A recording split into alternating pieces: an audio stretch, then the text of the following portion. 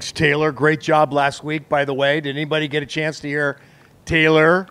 One of, I'm telling you, a foundational messages for the church. Because we're talking about ecclesia, which is the Greek word that means church. That's what we're talking about for the next several weeks. We're going to be exploring how do we belong to the church and what does the church really accomplish in the world today.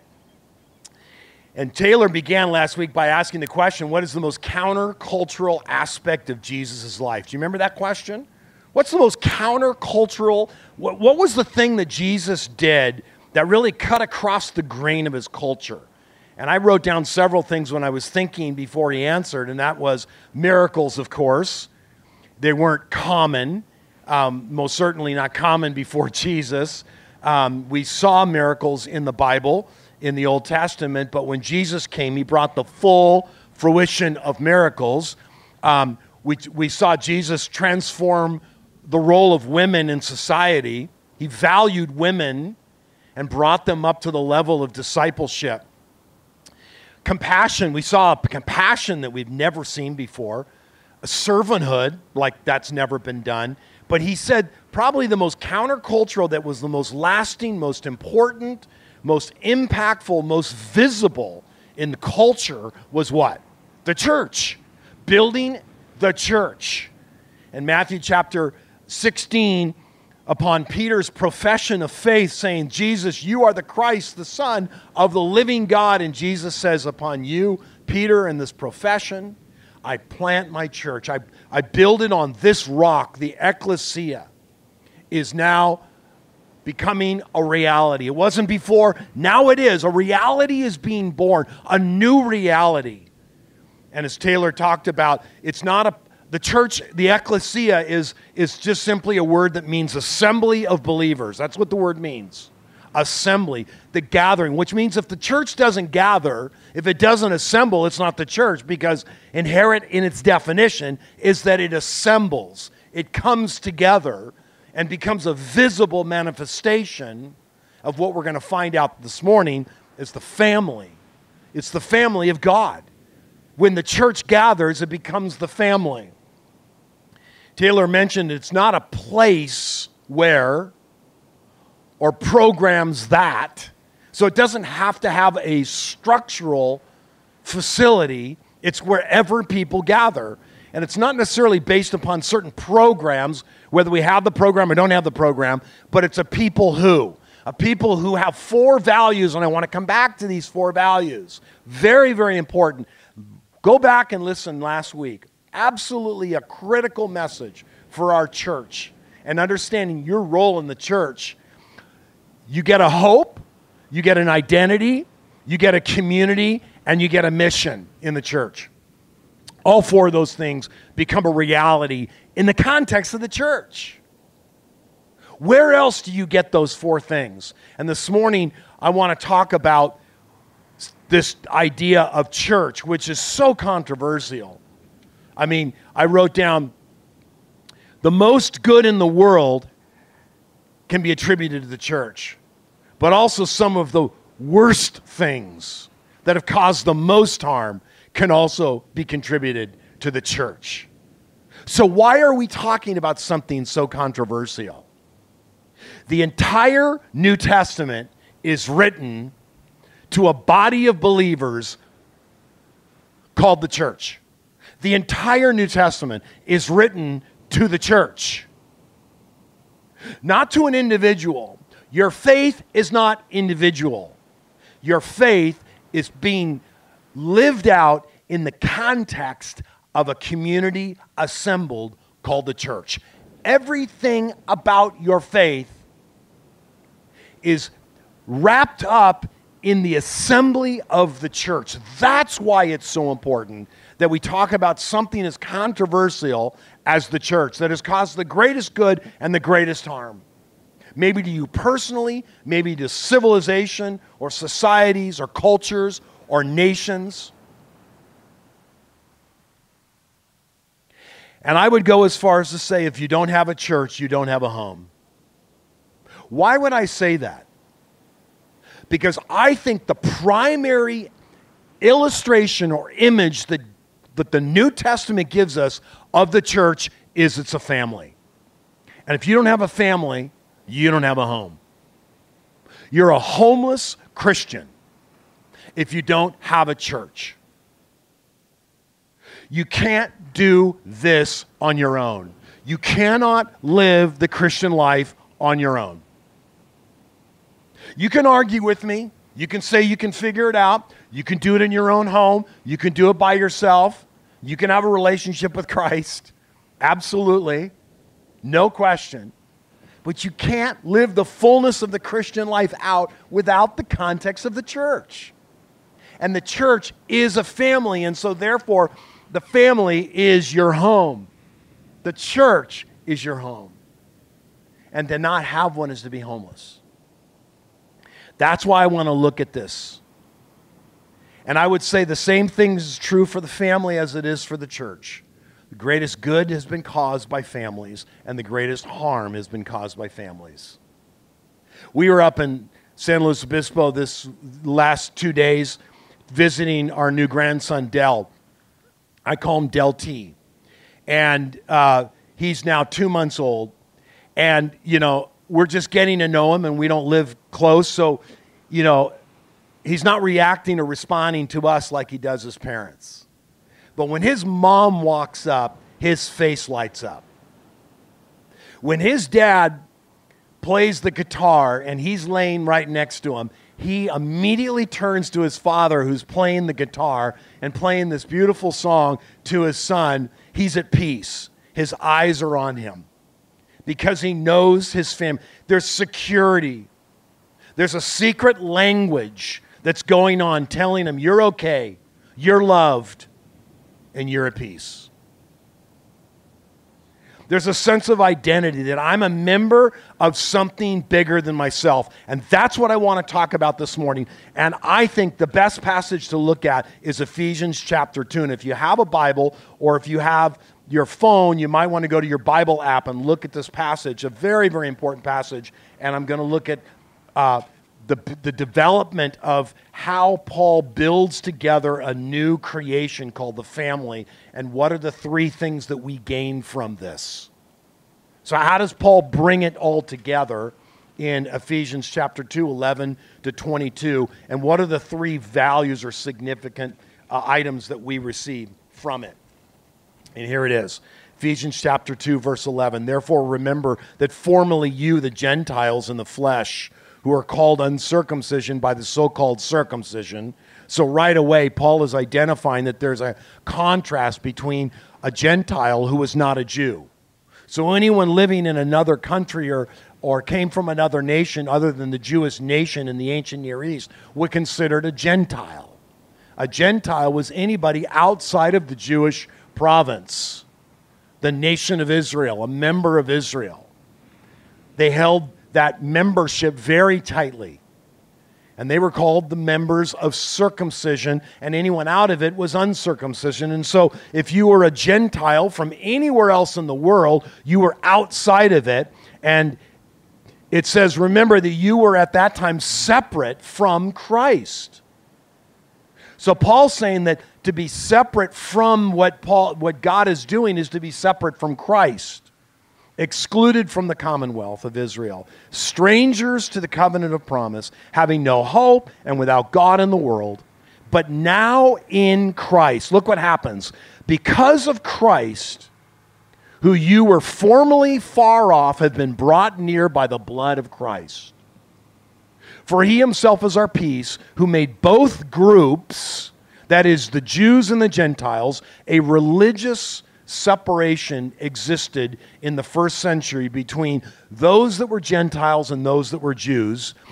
Jesus broke down the barrier, the dividing wall, abolishing his flesh and the enmity, which is the law of commandments contained in the ordinances, so that he himself might make the two into one new man. A new humanity is created, thus establishing peace, and might reconcile them both to one body to God through the cross by having it put to death that enmity. He came and preached peace to those who were far and to those who were near. For through him we both have our access to one Spirit, to the Father. So then you are no longer strangers and aliens, but now fellow citizens with the saints and are now God's household. There it is. God's household, God's family. So what Paul's saying here is to get the argument. Two groups of people, Gentiles and Jews. Christ comes, breaks down the barrier through his own life, unites them into a new humanity, a new creation called the church. And then notice what happens. This new humanity, they have peace, they're reconciled by the cross, and he preaches Christ to those that are near, those that are far. They both have access. They are no longer strangers. Now they're fellow citizens. They are part of God's household, having been built on the foundation and the apostles and the prophets, Christ Jesus himself being the cornerstone, in whom the whole building being fitted together is growing into a holy temple in the Lord, in whom you also are being built together into a dwelling of the Holy Spirit. Notice what God's doing. He's bringing together two very diverse groups of people and uniting them and making them one. And now they are these fellow citizens. They become a household together, and they become actually a holy temple fitted together for God's dwelling. So all of these things happen in this new creation. And what I want to look at this morning is this idea of what God is doing. He's building a family. It comes from verse 19. Look at that, verse 19. The household of God. The word is oikos, which means household or home. It was a family. It was the family structure in the first century that was most important. Above businesses, above anything else, the family held society together. And 5 times in the very end of this passage, Paul refers in one way or another to the family. Those that were far from the family were par oikos, which is they were alongside the family, but they weren't in the family. They were aliens and strangers. And then he talks about the building of the family and being built up. Those are all based on the word oikos, which is family.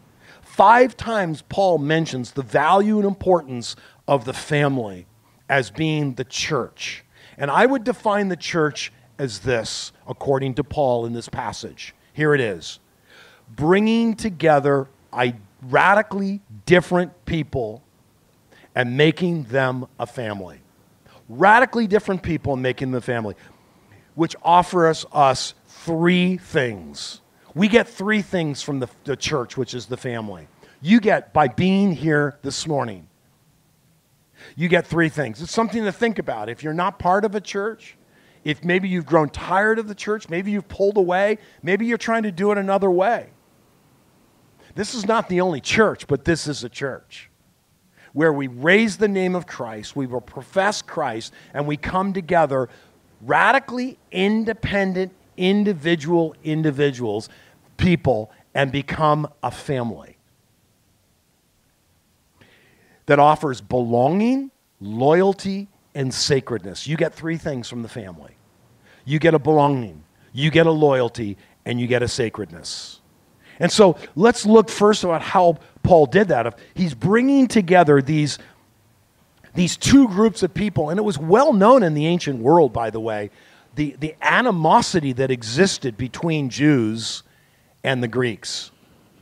There was tremendous, and the Greeks called the Jews mutilators, and the Jews called the Greeks or the Gentiles the uncircumcised. You're outside of our commonwealth. You're outside of the privilege of the family of God, the household of God in the Old Testament. And then the Gentiles looked at them and saw them as one mutilating the very image that God wanted to produce, which was a family on this earth. A family of people and nations, using Israel to bring that about. And yet there was great animosity, and the dividing wall needed to be literally torn down. The word reconcile, Jesus will reconcile this. He will cause this to happen.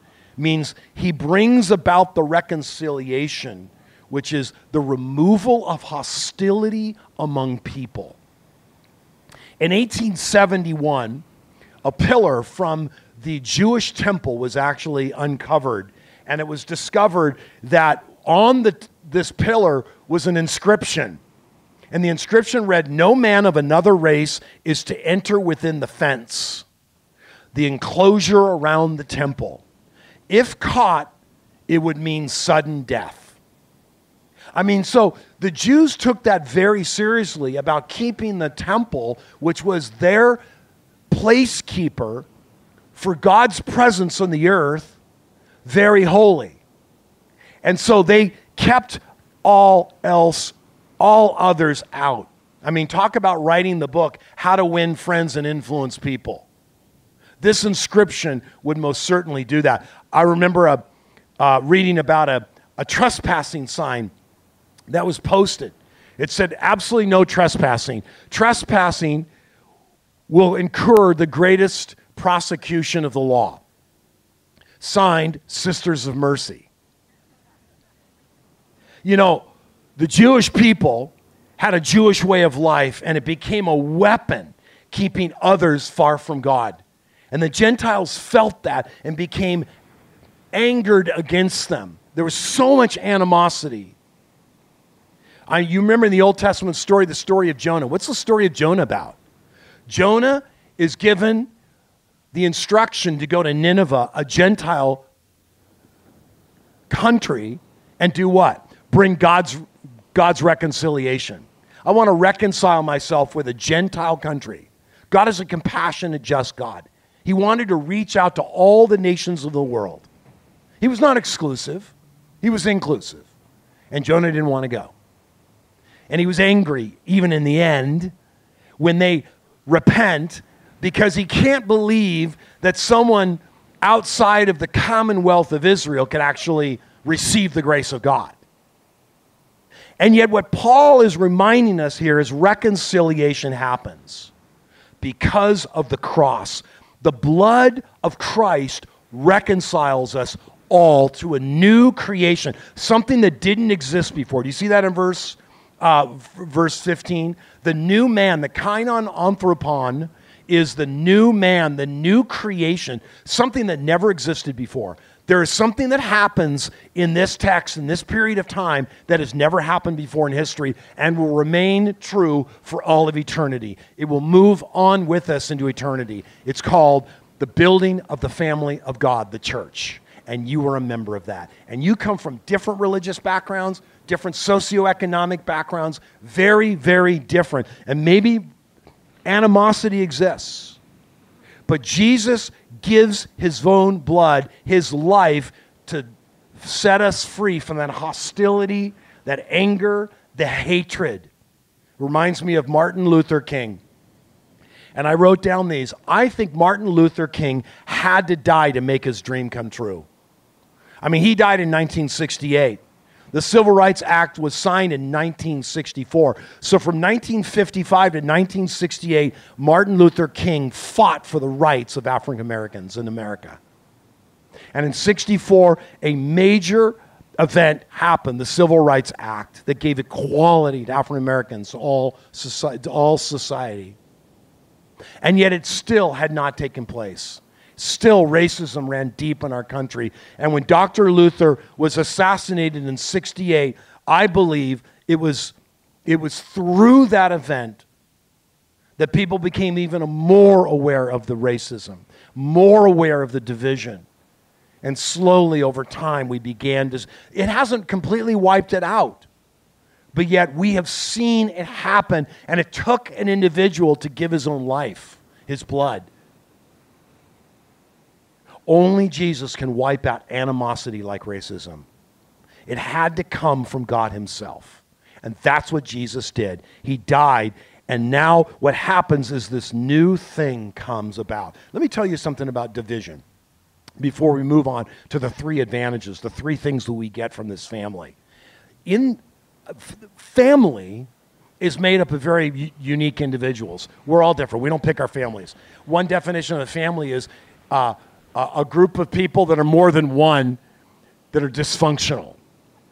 So a family that has more than one person is going to be dysfunctional because you're bringing together different personalities and experiences and temperaments and putting them together in a family. And yet what happens oftentimes, what needs to break down is pride, because what the good things about us divide us. The very best things about who you are as a person often are used to divide between people because of pride. It causes us to despise others that are different than ourselves. Mark Curry, who's a lecturer at a university, wrote a book called Difference. And I thought it was the Mark Curry that was the ex-Bad Boy rapper, but it's not him. It's actually a professor who wrote the book Difference. It might have actually been a better book if it was written by the other Mark Curry, but it identified this component of identity. Identity does not come from inward qualities. Identity comes from comparison with others. When you compare yourself to others, you gain an identity. That's his idea. C.S. Lewis once said in Mere Christianity, he said, people are not proud of being rich, only richer than others. See, what's happened is we have used the good things in our lives and we've moralized them into different things. So we moralize differences. And this is what's happened in this culture. You cannot bring together people that have moralized their differences. And we do that all the time with people. And the family of God is the place where that gets reconciled. And our identity changes. And Galatians 3:28 says, we are neither Jew nor Greek, male or female, free or slave. There is no Jew or Greek in the family of God. In Isaiah chapter 2, it reminds us that one day all nations will gather on a hill at the temple. One day all the nations will gather. That was the whole purpose of God bringing the light to the nations, Israel. To bring them into reconciliation with God, to become the earthly family of God. That's what the church is supposed to do. That's our role in society. To be together to bring reconciliation of all people back to Christ. And we represent that, not by moralizing our differences, but by joining together and appreciating our differences. Cyprian, early first century writer, says, whoever is separate from the church is an adulteress. I mean, he was first century writers. They couldn't even reconcile a person that didn't have a family. To not be part of a church is to be homeless, as I said. It was unheard of in the first century not to be part of a church. It was who you are now. Your identity becomes part of this church. He says you're separated from the promise of the church. He says you no longer have God as your father if you don't have the church as your mother. I mean, those are some strong words.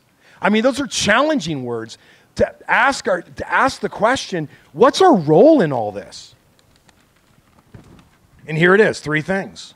Paul ends this reconciliation, this new humanity, this new creation, which is the church, which is so beautiful because it didn't exist, now it exists. And he calls it the family, and it's not just a metaphor, we really are a family. I mean, that's what Paul wanted us to see. It doesn't replace your family of origin, but it most certainly is a spiritual family. In one sense, it is a family. We function as a family. For you to be part of it is to be a member of a family. 3 things you get: belonging. I'm going to talk just briefly about loyalty and then sacredness. Remember the movie Titanic? Titanic was a great movie, not because it was a story of family and the story of early century families that would marry to secure families. And so Rose had a dilemma. The movie would have gone nowhere if Rose had stayed with the fiancé, right? I mean, that would have been a boring story. Everyone went, oh my goodness, I can't believe she's going to stay with that guy, right? I mean, and carry on in this relationship. She doesn't love him, and all to save her family and her mother and all of that. And yet the movie becomes a movie because what happens? She falls in love with Jack and is pulled away through individual desire to love Jack and leave her family. And she leaves the family. In first century thinking, in Paul's way of thinking as he describes the church, don't miss this, it would be unheard of. Completely unheard of for Rose to leave her family for Jack. She was obligated to the family. It was the strength of society. Group always comes before the individual. As Dr. Hellerman from Talbot Seminary, Theological Seminary, points out in a book called Church is the Home, When Church Was a Family. He says it was a patrilineal structure. The bloodline passed through the father to the children, established the foundation of the family. It was from the father to the children, and then the male heirs through their children, and then their sons to their family. And so you would always go back to the bloodline, to your father, and you would be brothers and sisters. This has significant impact for us as a church. And so Paul says, first of all, you are now no longer strangers and aliens. You are citizens. And you're citizens with the saints. So you're a citizen or you're a member in this new family of the saints. So Paul ties all these together under this household of God. And so number one, citizenship brings about belonging. I mean, you think about it. When you have a passport and you're traveling, don't lose the passport. It's your way home. It is your way home. I was traveling with a group of people. We went to Cairo for a conference with Open Doors Ministry, talk about the persecuted church in the Middle East. Silent believers. These are believers, secret believers that cannot identify their faith or they would be literally executed. They're Muslim believers, but have found Christ, living as Christians, but in a Muslim culture. And so we went, and it was an incredible tour, but I want to take you back to getting off the airport. And this one couple had never been out of the country. He left his passport in the airport, on the airplane, on the tarmac. And in Egypt, even 15 years ago, they would come out and get you. The planes don't come into the tarmac. The planes are out there. Same thing true in Turkey. You get, and every bag gets searched on the tarmac and it's all pulled out, and then you get onto a bus and then you go to the tarmac. And he left it, and now we're in the terminal. He's not in Egypt. I forgot what country I'm in. And he's not in Egypt yet. He's in the tarmac. He's actually in the terminal, and his passport's on the airplane, and he had no belonging. He had to retrieve that, or he could not go back. He could not go forward. Sounds like a great movie. It's your belonging. You're a member of this community. As it says, you're part of the brotherhood. You have something innate. I remember driving home as a college student. I would get in my 67 Mustang, and I would drive home from Northern California and come home every once in a while to do laundry.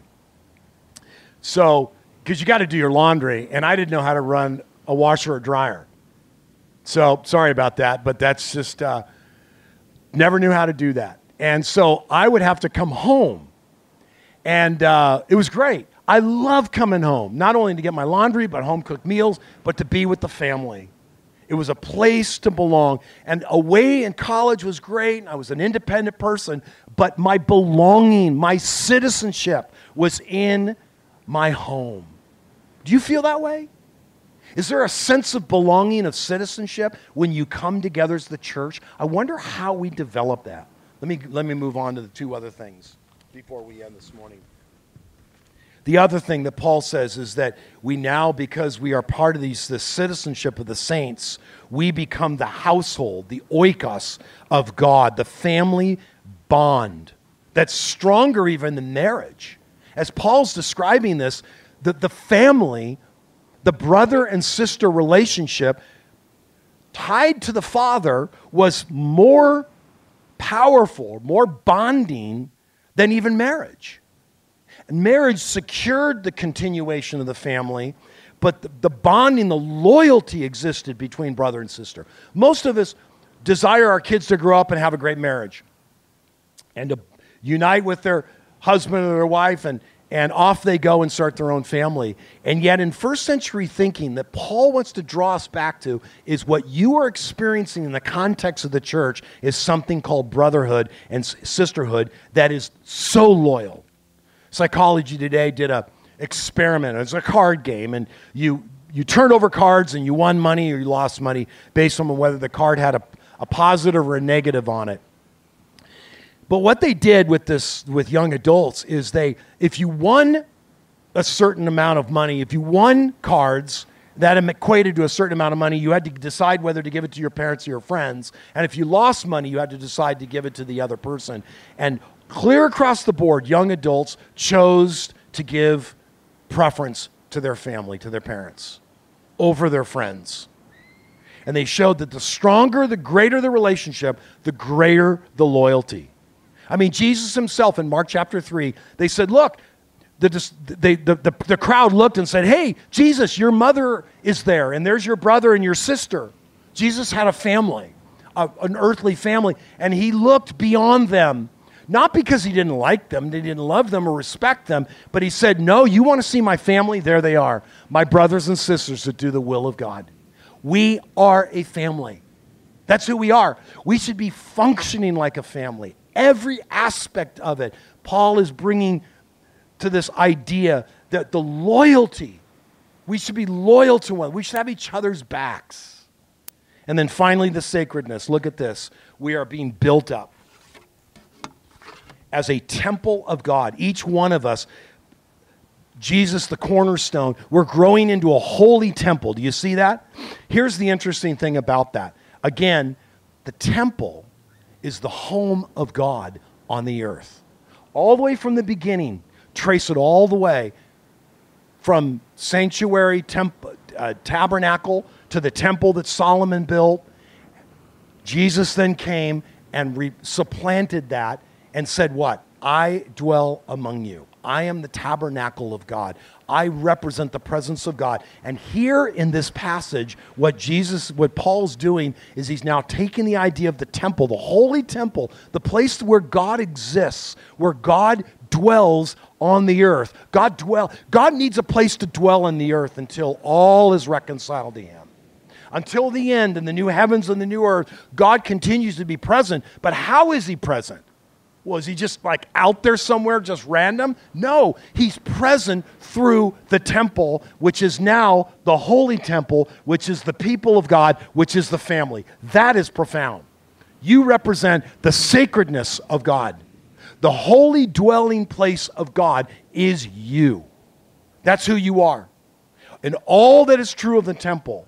And you go to Revelation 21 and 22, it talks about the new heavens and the new earth. God's going to recreate the new heavens and the new earth. And then the next verse says, and he's going to bring a holy city, Jerusalem, down. And the holy city, Jerusalem, will be the eternity. And guess what that is? The old temple, which is now the holy temple, which is the family, which is the church. The church becomes now represented in Revelation 21 and 22 as the final conclusion of all that God is bringing together, heaven and earth. It's the church. Now let me ask you a question. What's our role in all this? Become part of the family of God. That's the challenge this morning. I want to give you a minute and just think about that. Just a reflection time to think about what God is doing through us. And you might feel very separate from it. You may not feel like you're worthy of it. But notice how he reconciles through his blood all differences, all backgrounds. Church is the one place in the world where there's no like membership card. It's not a membership card like you have to do this, this, and this to become a member of the household of God. As Jesus said, professing Christ as Lord, the living God, you join the ecclesia, the assembly of believers. So what's our role in that? I mean, seriously, where are you in all this? Take a minute. I'm going to put on some music. And we're going to take communion in a second. But just take a minute. And the communion, of course, represents the blood of Christ that reconciled all people. And as you go up, think of somebody that you're not reconciled with. Think of somebody that you want to be reconciled with. Think of somebody that maybe you want to invite into our family. Think of the relationship that exists between various races of people that are followers of Christ because of that table, because of what Jesus did. He went to the cross. And when we take the blood and we take the bread, the flesh, with the blood, the bread, and the grape juice that represent his blood and his flesh, we are reminding ourselves that he reconciled all people to himself. So take a minute, think about it. What's your role? What's going to change in your life? And then in a minute, I invite you to take communion. And then we're going to close. You can hang out, just spend some time really thinking seriously about your role in the family. And then you're excused.